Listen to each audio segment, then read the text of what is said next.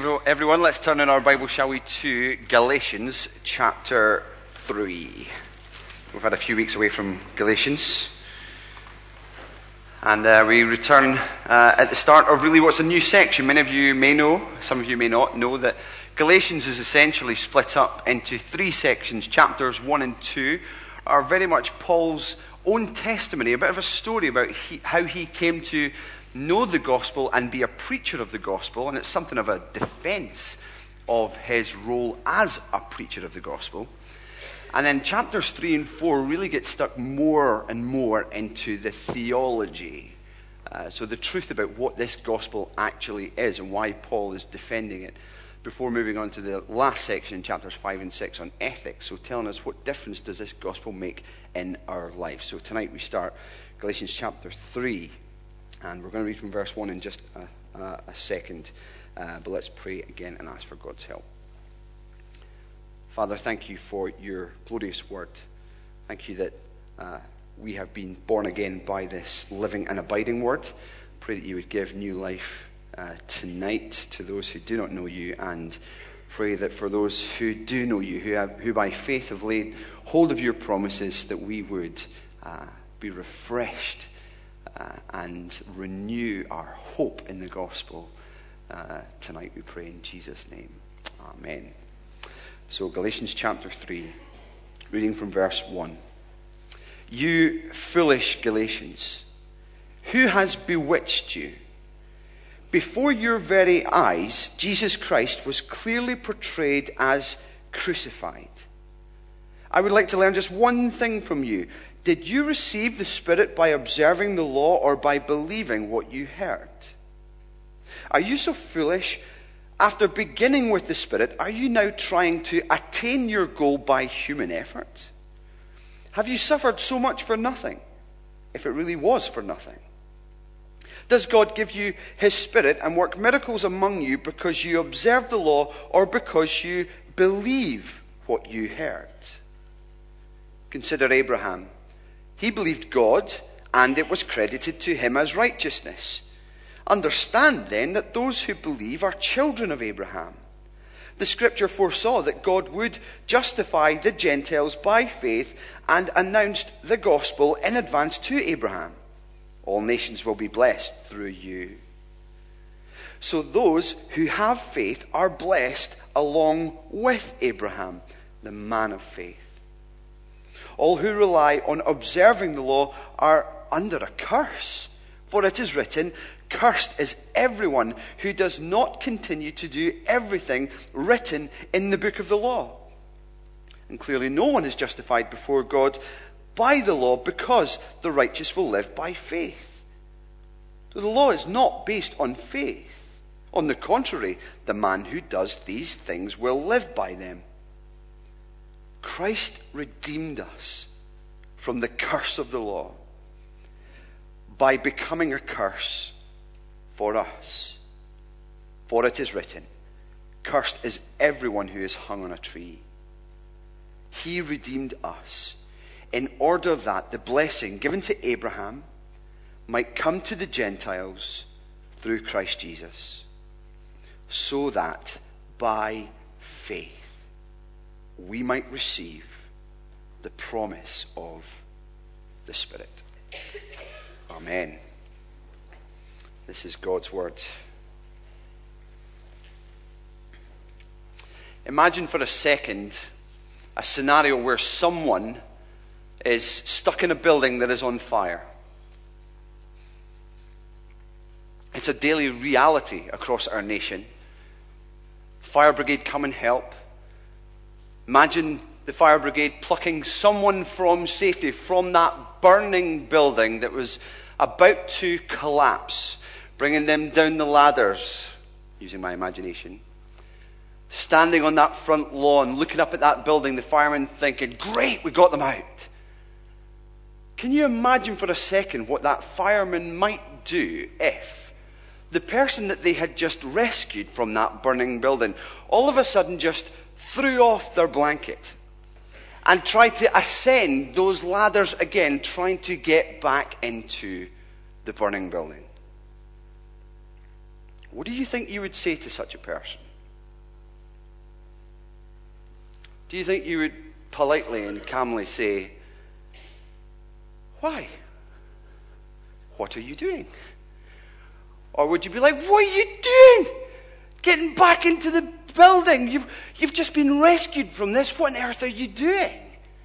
We would speak with some level of concern. I expect some volume as well. Why on earth would you be wanting to put yourself back in danger? Again, you've just been rescued from that. Why? Try and get back into it. I think in some sense it's an illustration for us of what is happening actually to the Galatians, to the believers in the churches in this province called Galatia. They have been rescued from the sure judgment of God for their sin by believing the gospel, the good news about Jesus Christ that Paul had preached to them. But the thing that's happened is these false teachers that we heard about in chapters 1 and 2 have come along and they have discredited Paul as an apostle, as a teacher.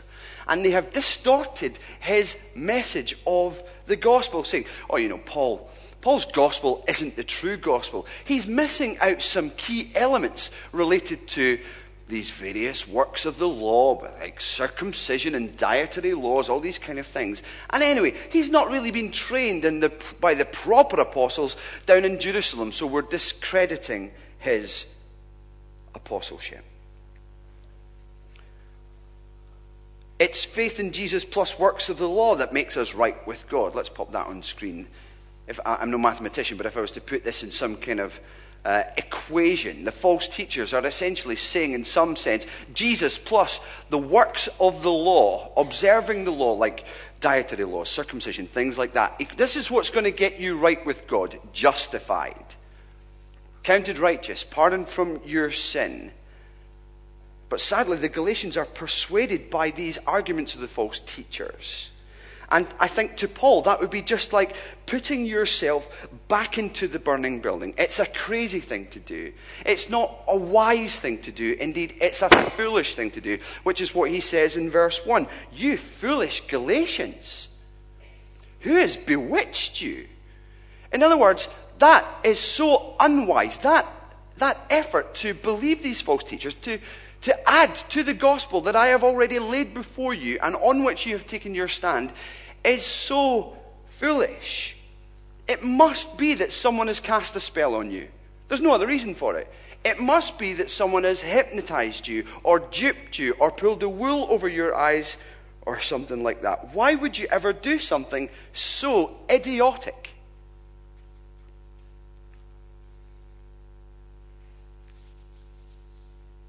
And I think Paul's rendition of this equation would essentially be, the reality is Jesus plus works doesn't make you right with God. In this text today, I think we see that it makes you cursed by God. Paul says in verse 1, before your very eyes, Jesus Christ was clearly portrayed as crucified. In other words, we had the gospel clear. It's almost like he says that the gospel has been placarded for you. We pretty much shoved a billboard in your face which said, Jesus Christ crucified. That's it. We resolved to know nothing else among you, he could say, as he said to the Corinthians. And the cross is portrayed before them in this way, showing them the cross of Jesus Christ is the very epicenter of the gospel. It all hinges on him. It's all about him. And we're left in no doubt about this. The reason any man can be made right with God is because Jesus died for sin. It's because of his finished work. You see, the gospel, the good news of how we can be made right with God, is not an invitation for us to do something, but an invitation for us to see that someone has already done something on our behalf, and that simply by believing we can have eternal life and be right with God. You see, the gospel is not a demand. It's an offer of a free gift. And this Jesus plus works thing is no first century problem. It's a problem for each and every one of us. It's a present problem for us. And it takes various forms. I think one form could be sometimes we think that we're such bad sinners we couldn't possibly accept God's forgiveness as simply a gift. My mother-in-law is wonderful. But at the checkout or the till at Costa Coffee, she is a nightmare. I'm conscious that she sometimes watches these videos, so hi, nice to see you. Whenever we get to pay for something, I just delight in giving a gift at times. We all do, don't we? And I like to, at times, I'm Scottish, I like to at times pay for my mother-in-law for a coffee or for something that she likes. But I don't know if it's because she's Northern Irish or I don't know what it is, but sometimes when it gets to the point of, let me pay for this for you, it's like, no, I must pay for this. No. And she just continually presses on the refusal of the gift, basically. And I think that we can do that sometimes in a spiritual sense. We can so refuse the generosity of the gift or the generosity of the giver or the joy of receiving a gift just because it seems a little bit out of touch for us. We sometimes have this mentality where we think, I'm going to have to pay you. I'll pay you back. I'll pay you back, won't I? I'll get it the next time. I'm not asking you to get it the next time.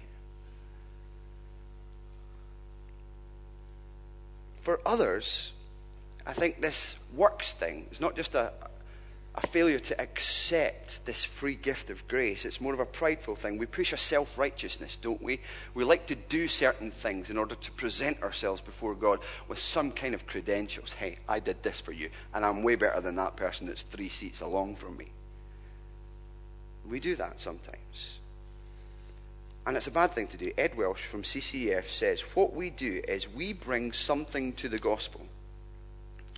We make it a partnership between God and ourselves rather than seeing it as a gift that is all of grace.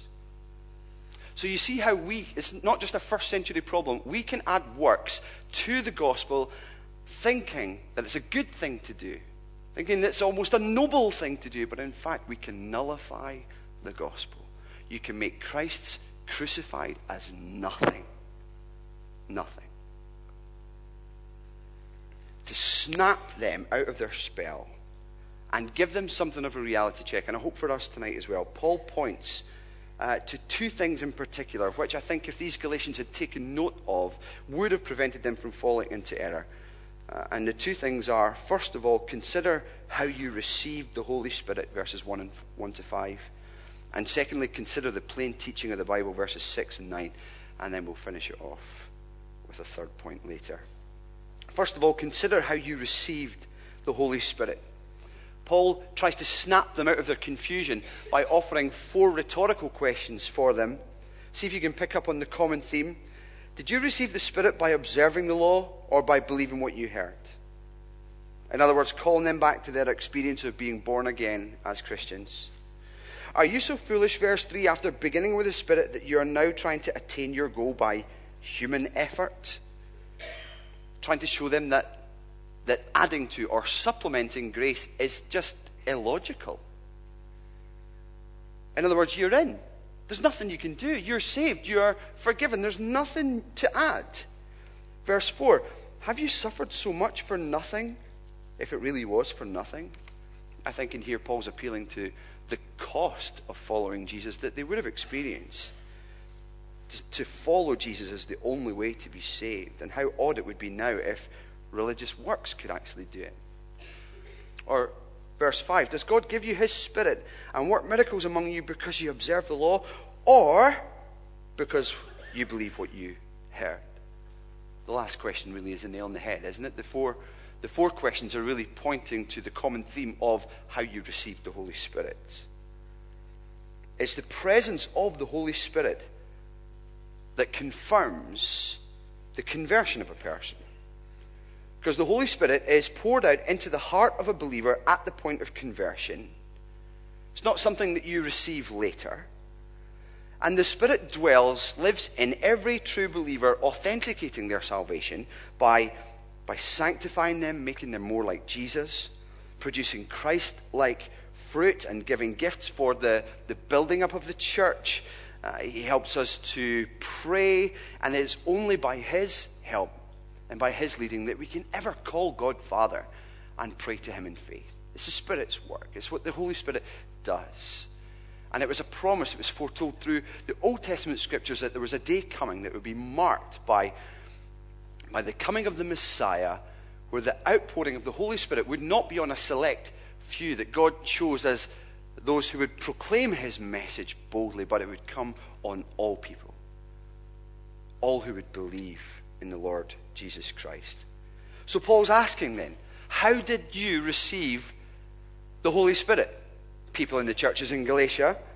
Well, he makes it quite clear here. The account is quite simply, Paul preached the gospel, they believed what they heard, they received the gift of the Holy Spirit. That's it. That's it.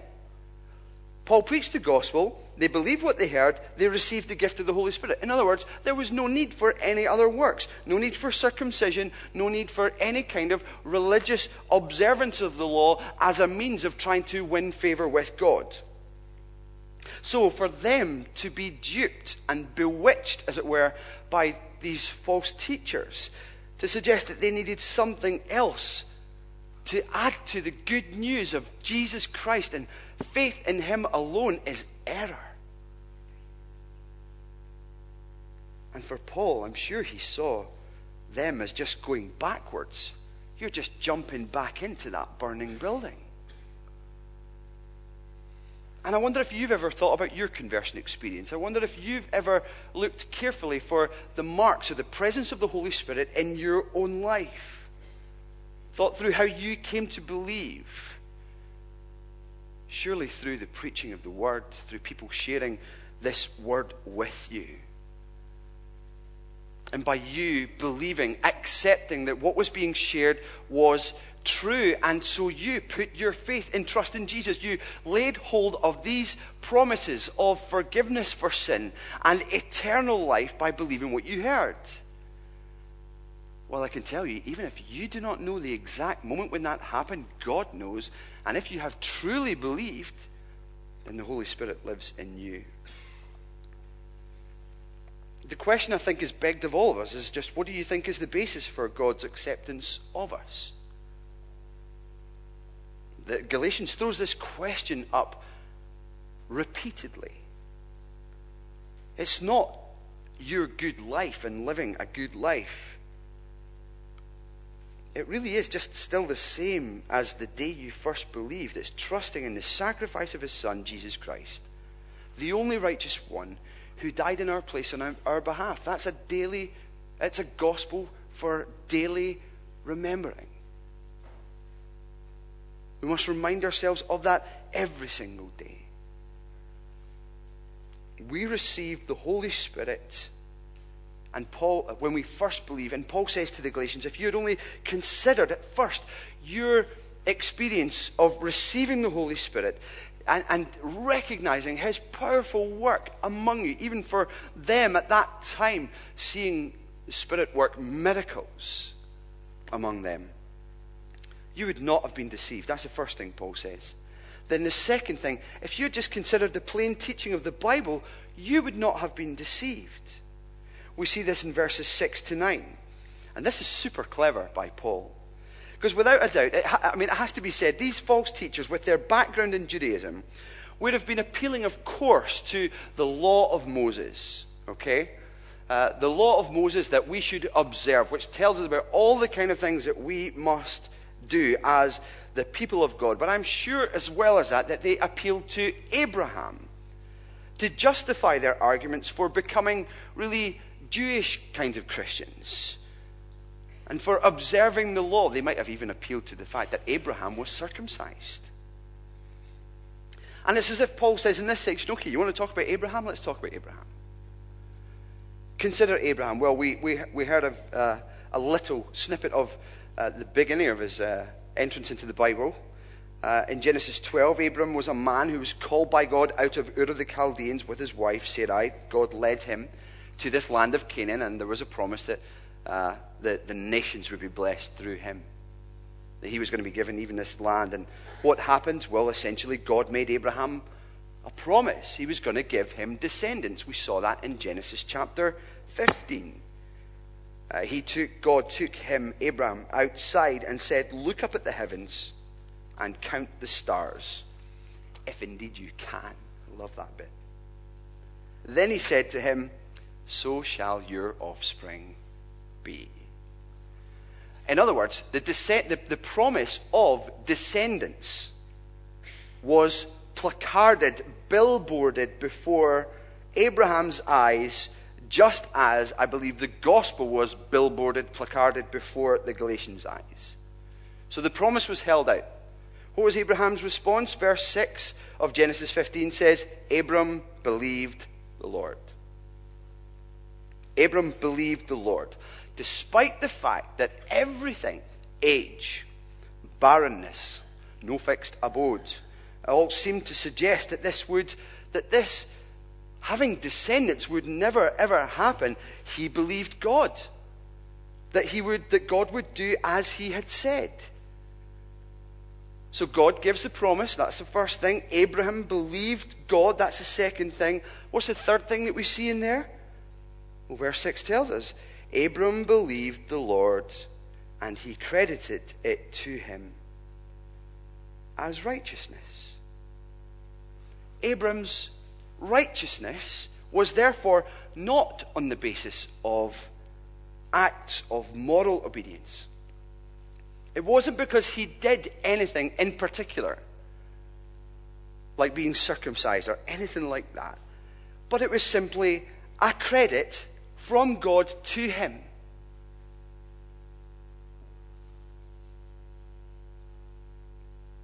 God made a promise. Abram believed God. And Abram was considered a friend of God, not an enemy.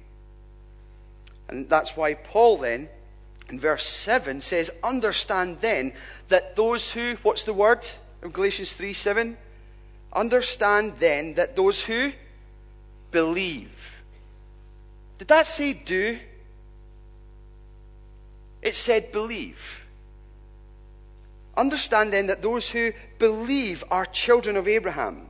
So people are not made right by doing good works. People are not made right with God because they belong to a particular nation. So for Paul here, he could quite easily say, even despite coming from a background of Judaism himself, people are not made right with God because they are Jews or because they convert to Judaism.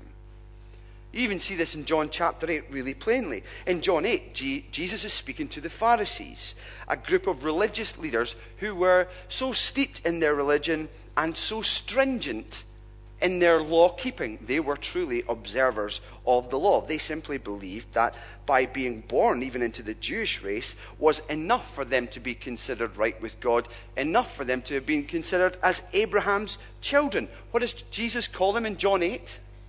Children of Abraham? No, children of the devil. Children of the devil.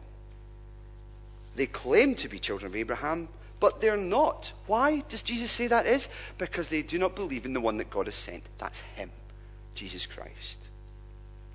Paul's point in all of this is if you want to consider Abraham, that's fine. Abraham wasn't circumcised, if you want to talk about that, until 14 years after Abraham believed God and it was credited to him as righteousness. So Paul's point is, Abraham is the father of God's people not because he is the biological ancestor of the Jews who can trace some kind of physical DNA all the way back, but because he has a family of spiritual children who follow in his footsteps by believing through faith as he did. By faith alone are we justified with God. By faith alone. And the false teachers that were coming and spreading these terrible teachings that nullified the gospel and made Christ out to be worth nothing forgot that. And they forgot, as well as what Paul highlights, that this gospel that Abraham received, this blessing that was promised, was for the nations. Even then, for the Gentiles. Verse 8 tells us, the scripture foresaw that God would justify not the Jews, the Gentiles by faith, and announced the gospel in advance to Abraham. So the good news is this: all nations, Israel and every other nation, will be blessed through you, Abraham. So those who have faith are blessed along with Abraham, Paul says in verse 9, the man of faith. You get his point? Abraham believed. It's all about faith. It's faith alone that a person is justified. So Paul is saying again to the Galatians, you've been conned into thinking that Jesus plus works equals right with God. And then Paul really hits them hard with this third point. Because it's actually Jesus plus works that equals cursed with God, not blessed. If you rely on observance of the law for a right standing with God, then it's not blessing, it's curse. All who rely, verse 10, on observing the law are under a curse, for it is written, cursed is everyone who does not continue to do everything written in the book of the law. That's Deuteronomy 27. Under a curse. Under a curse, that must have been a shock. Now, some respond to this by saying, but wait a minute, this is God's law. Now, you have to understand, okay, that this isn't a denigration at all of God's law. God's law is not bad. The law is a reflection of God's character. We'll learn a bit more about the law next week from Andy. But suffice to say just now, this law is holy and right and good. And God offers many, many commands in Scripture that we must obey. Even Jesus said in John chapter 14, verse 15, if you love me, you will obey what I command. We ought to pursue holiness, and obedience is good. Okay? Don't misunderstand me on that. But the problem here is not with the law or with a desire to obey the law. The problem is in verse 10 with those who rely on the law. Those who rely on the law as a means of presenting themselves before God as worthy of his love and worthy of his salvation. And here is exactly why Paul can say we are cursed if we indeed rely on the law. First of all, the law requires perfection. James 2:10 says, whoever keeps the whole law yet stumbles at just one point is guilty of breaking all of it. You become a transgressor when you break just one law. You are a transgressor. So first of all, the law requires perfection. Second of all, no one can actually keep the whole law. We might keep some laws. We may keep some better than other people. We may improve on some areas through time, but you and I cannot keep the whole law of God and do it all the time. I mean, do we really love God with all our heart, soul, mind, and strength, and love our neighbor as ourselves? Do we do that every day without fail? I don't. Can we really say that there is nothing that we ever want or love more than God? I can't, sadly. That we always treat people the way we would want to be treated. That we're always fair and honest and never judgmental, never selfish. Can we say that? We can't. Many of us think that we do quite well, but only by virtue of the fact that we measure ourselves up against other people, and we tend to prefer to measure ourselves up against those who we think are a little bit worse than us, don't we? It's just another form of self-righteousness, just another reason for God to condemn us, really. Because the problem is we're worse than we think we are. And because of that, we're in trouble. Verse 10 says, all who rely on observing the law are under a curse, for it's written, cursed is everyone who does not continue to do everything written in the book of the law. So you see, this law only serves to show us our sin and pronounce death upon us. That's what the law does for us.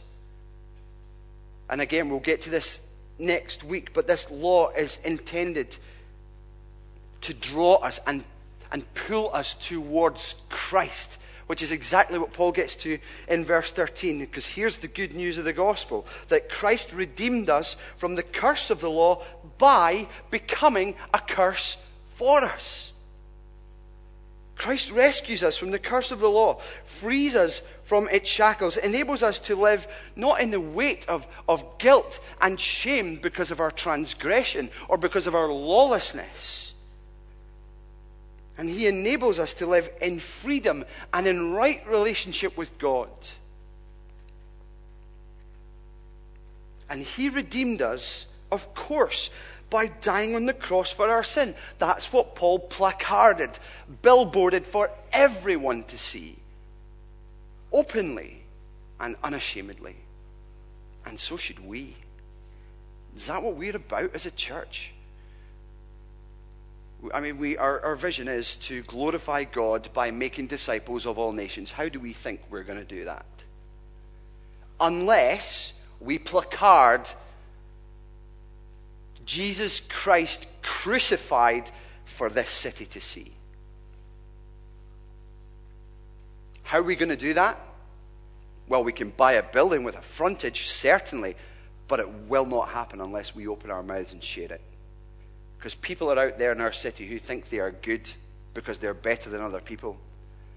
They think that they have some kind of relationship with God, and because they're not as bad as other people, in the end, well, if God's fair, he's going to accept me, isn't he? They are under a curse. And my friend, that might be you here tonight if you haven't put your faith and trust in Jesus. And my encouragement would be for you to see the way this speaks of Jesus Christ and see what he did for you, so that you might be free of that condemnation and that curse being heaped upon you, and realize that the reason that can be is because he took it on himself. Paul makes no apology. Did you notice what Paul doesn't say?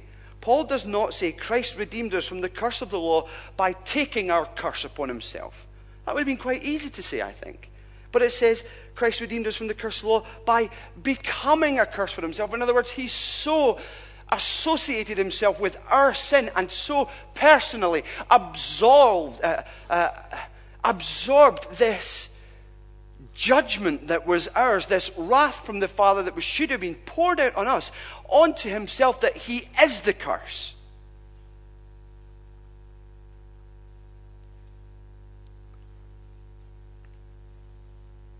Will you believe in him?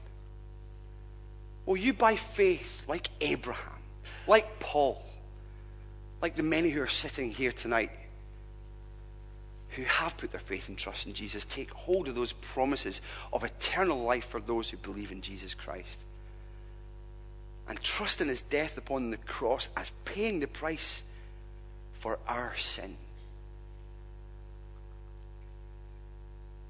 Maybe you've been born into a Christian family. Maybe you're making the same kind of mistake as the Jews were making, assuming that just because they've been born into some kind of physical, they think some physical DNA, oh, my parents are Christians, therefore I must be.